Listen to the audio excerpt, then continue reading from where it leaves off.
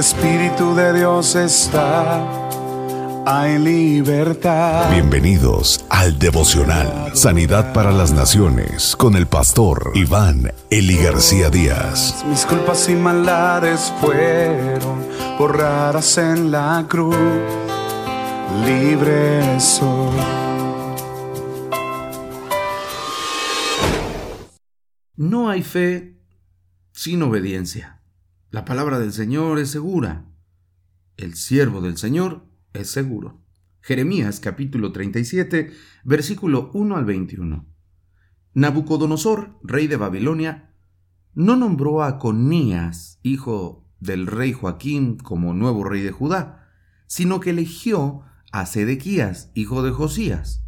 Pero ni el rey Sedequías, ni sus oficiales, ni el pueblo que se quedó en el país prestaron atención a lo que el Señor decía mediante Jeremías.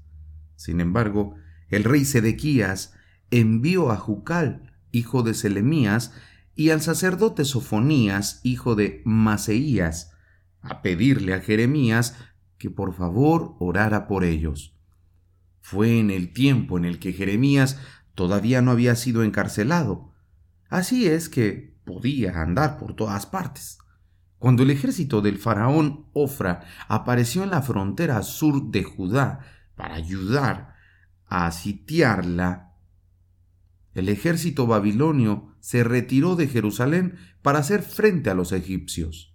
Entonces el Señor envió este mensaje a Jeremías. El Señor, el Dios de Israel, dice: dile al rey de Judá que envió a preguntarme qué va a ocurrir, que el ejército de Faraón, aunque vino acá para ayudarte, está a punto de volverse huyendo a Egipto. Los babilonios derrotarán a los egipcios y los harán regresar corriendo a su país. Esos babilonios tomarán esta ciudad, la incendiarán y la dejarán convertida en cenizas. No te hagas la ilusión de que los babilonios se han retirado definitivamente. No es así. Aunque destruyeras a todo el ejército babilónico, aunque solo quedara un puñado de sobrevivientes que yacieran heridos en sus tiendas, aún así saldrían tambaleantes de sus tiendas y te derrotarían y prenderían fuego a esta ciudad. Cuando el ejército babilónico se apartó de Jerusalén para entrar en batalla contra el ejército de Faraón, Jeremías intentó salir de la ciudad rumbo a la tierra de Benjamín para ver la propiedad que había comprado. Pero cuando salía por la llamada puerta de Benjamín con un centinela, fue inmediatamente detenido como un traidor, acusándolo de querer pasarse al lado de los babilonios. El centinela que lo detuvo era Irías, hijo de Selemías, nieto de Hananías. No es cierto, dijo Jeremías. No tengo la menor intención de hacer tal cosa. Pero Irías no le hizo caso. Llevó a Jeremías ante los funcionarios de la ciudad. Estos, enfurecidos contra Jeremías, lo hicieron azotar y echar en un calabozo subterráneo en la casa del escriba Jonatán, la cual había sido convertida en prisión. Allí tuvieron a Jeremías varios días, pero al fin el rey Sedequías lo mandó a llevar secretamente al palacio. El rey le preguntó si había recibido algún mensaje reciente del Señor. Sí, dijo Jeremías, lo he recibido. Serás derrotado por el rey de Babilonia. Entonces Jeremías planteó la acusación de su encarcelamiento. ¿Qué hice yo para merecer esto?, le preguntó al rey. ¿Qué delito he cometido?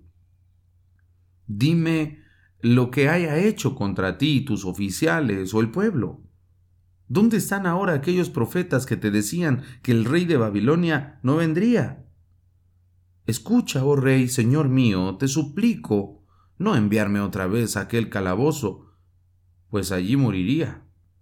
Entonces el rey Sedequías mandó que no volvieran a llevar a Jeremías al calabozo, sino que lo pusieran en la cárcel del palacio, y ordenó que le dieran cada día un pedazo de pan fresco, mientras en la ciudad quedara qué comer. Así, tuvieron a Jeremías en la cárcel del palacio. No hay fe, hermanos, sin obediencia. El rey de Babilonia, Nabucodonosor, había pues ya sitiado Jerusalén y nombró a Sedequías rey de Judá. El hijo de Joaquín fue llevado a Babilonia, según lo leemos en el segundo libro de Reyes, capítulo 24, verso 15.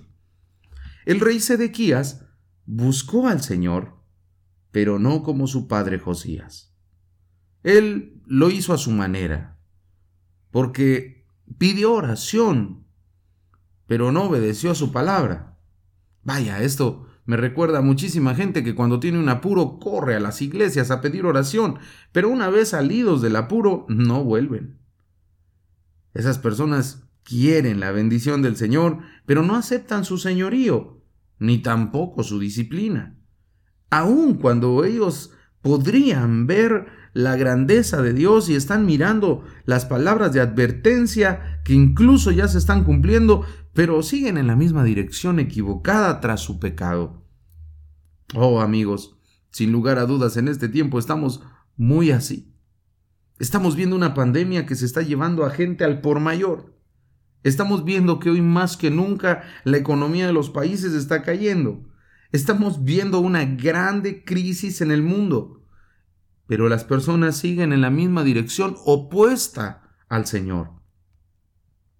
El faraón salió de Egipto para ayudar a Israel. Eso fue suficiente para amenazar a los babilonios.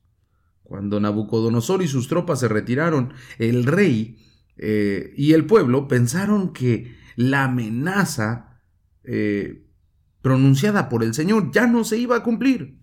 Sin embargo, Dios a través de Jeremías les dijo que igual iban a ser conquistados por ellos. Era cuestión de tiempo. Y miramos a Dios otra vez dándole tiempo a la gente para que se arrepienta. Caray, hermanos, esta parece una constante en la lectura de este libro.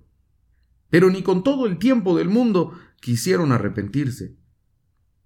Jeremías termina siendo apresado por una falsa acusación.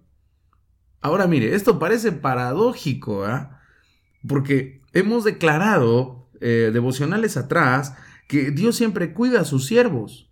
Bueno, es que el cuidado de Dios es un cuidado profundo, es un cuidado extenso. Eso no quiere decir que en ocasiones no seremos perseguidos, acusados o hasta encarcelados. Pero el cuidado de Dios aún está con nosotros dentro de la cárcel. Y este está el ejemplo con Jeremías. Desde la cárcel, Dios le dio la oportunidad no solamente de predicarle al rey personalmente, sino también pedir su libertad. Ahora, notemos cómo el profeta, aún en esas condiciones, no cambia el mensaje. Él está determinado a decir las cosas como son. Él en ese momento pudo haber bien estado tentado a diluir el mensaje de Dios o cambiar el discurso y buscar salir de ahí a través de métodos de impiedad, de lisonja, de tratar de quedar bien con el rey. Pero Jeremías no lo hace. Jeremías es un hombre de integridad, es un hombre que está dispuesto a seguir llevando el mensaje tal cual lo ha recibido de Dios, porque eso es lo que hace un verdadero profeta. Un verdadero profeta no es un motivador personal. Un verdadero profeta es un hombre que lleva a la gente al arrepentimiento. Cuando a ti te salga un profeta que te diga arrepiéntete porque esto que estás haciendo está mal, alaba al Señor, porque viene de parte de Dios. Pero si solamente te gusta escuchar profecías de que te va a ir bien y que vas a tener dinero y que viene un año de bendición y eso solamente te está endulzando el oído y está amargando el corazón, entonces tienes que reconsiderar la profecía que Dios te está dando hoy a través de su palabra. El profeta no cambió el mensaje para ganar el favor del rey, pero el rey le concedió su petición y le proveyó sustento. Aun cuando las situaciones en la ciudad estaban muy mal y no había pan, le fue provisto a Jeremías pan. De esta manera tan especial, Dios cuidó a su siervo. Quiero que reflexionemos un momento, queridos amigos. ¿Cómo y cuándo acudes a la palabra del Señor en busca de su guía? ¿Cómo lo haces? ¿Tienes un tiempo personal para buscar al Señor? ¿O solamente lo buscas cuando ves que la ciudad está cercada? ¿Solamente te acercas al Señor cuando tienes un grave problema? ¿Cuando tienes inconvenientes que te están amargando la vida o que te están oprimiendo? ¿Es solamente así cuando buscas al Señor? Y cuando recibes una palabra de parte de Dios a tu vida, ¿estás dispuesto a obedecerla? Porque si no hay obediencia, tampoco hay fe. Más aún, recibes la palabra de Dios, la obedeces y aún así estás dispuesto a predicarla. A pesar de que pueda tener esto un alto costo para ti. ¿Por qué Dios permite que sus siervos sufran y sean encarcelados? ¿Puedes darte cuenta que Dios tiene grandes propósitos? Jeremías tuvo que ser llevado a la cárcel de una manera injusta para cumplir un propósito del Dios que es justo. Era la manera en la que Jeremías le predicaría al rey y a todos los que estaban en palacio. Y además sería sostenido y tendría pan fresco. Oremos. Señor, tu palabra es verdad. Ayúdame a obedecerla siempre, Señor. Ayúdame a vivir siempre creyéndola y sabiendo que no hay nada más seguro en este mundo sino tu palabra. Lo que tú has dicho se cumplirá. Pueden venir millones de dosis de vacunas a nuestro país, pero equivocadamente un alto funcionario mundial dijo que la luz al fondo del túnel eran esas vacunas. No, señor. La luz en el túnel es tu santa y bendita palabra que nos está llamando al arrepentimiento.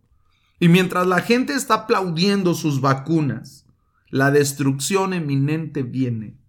Señor, tu palabra es verdad. Se cumplirá al pie de la letra. Tu palabra, Señor, no es negociable.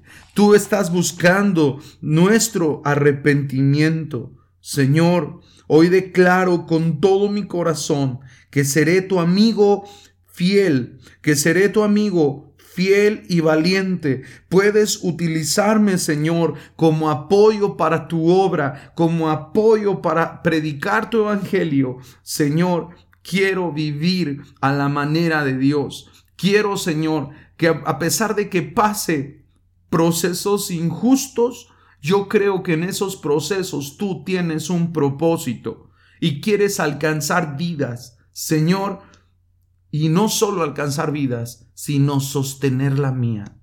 Señor, a partir de hoy quiero reubicar mi visión. Quiero entender que cuando las cosas van mal es cuando mejor están saliendo, porque están saliendo en base a tu plan. Quiero confiar en ti, Señor. Quiero confiar en ti, mi Dios. A pesar de que no pueda ver, tú estás obrando. A pesar de que duele el proceso, tú estás trabajando. Señor, quiero ser útil para ti. En el nombre poderoso de Jesús. Amén. Donde el Espíritu de Dios está, hay libertad. Muchas gracias por escuchar el devocional de la Iglesia Cristiana Sanidad para las Naciones. Te invitamos a que te unas al trabajo misionero Sembrando Económica para la obra del Señor. Ponte en contacto con nosotros al teléfono 55 346 96 754. Perdonado soy, solo por tu amor, no hay más condenación.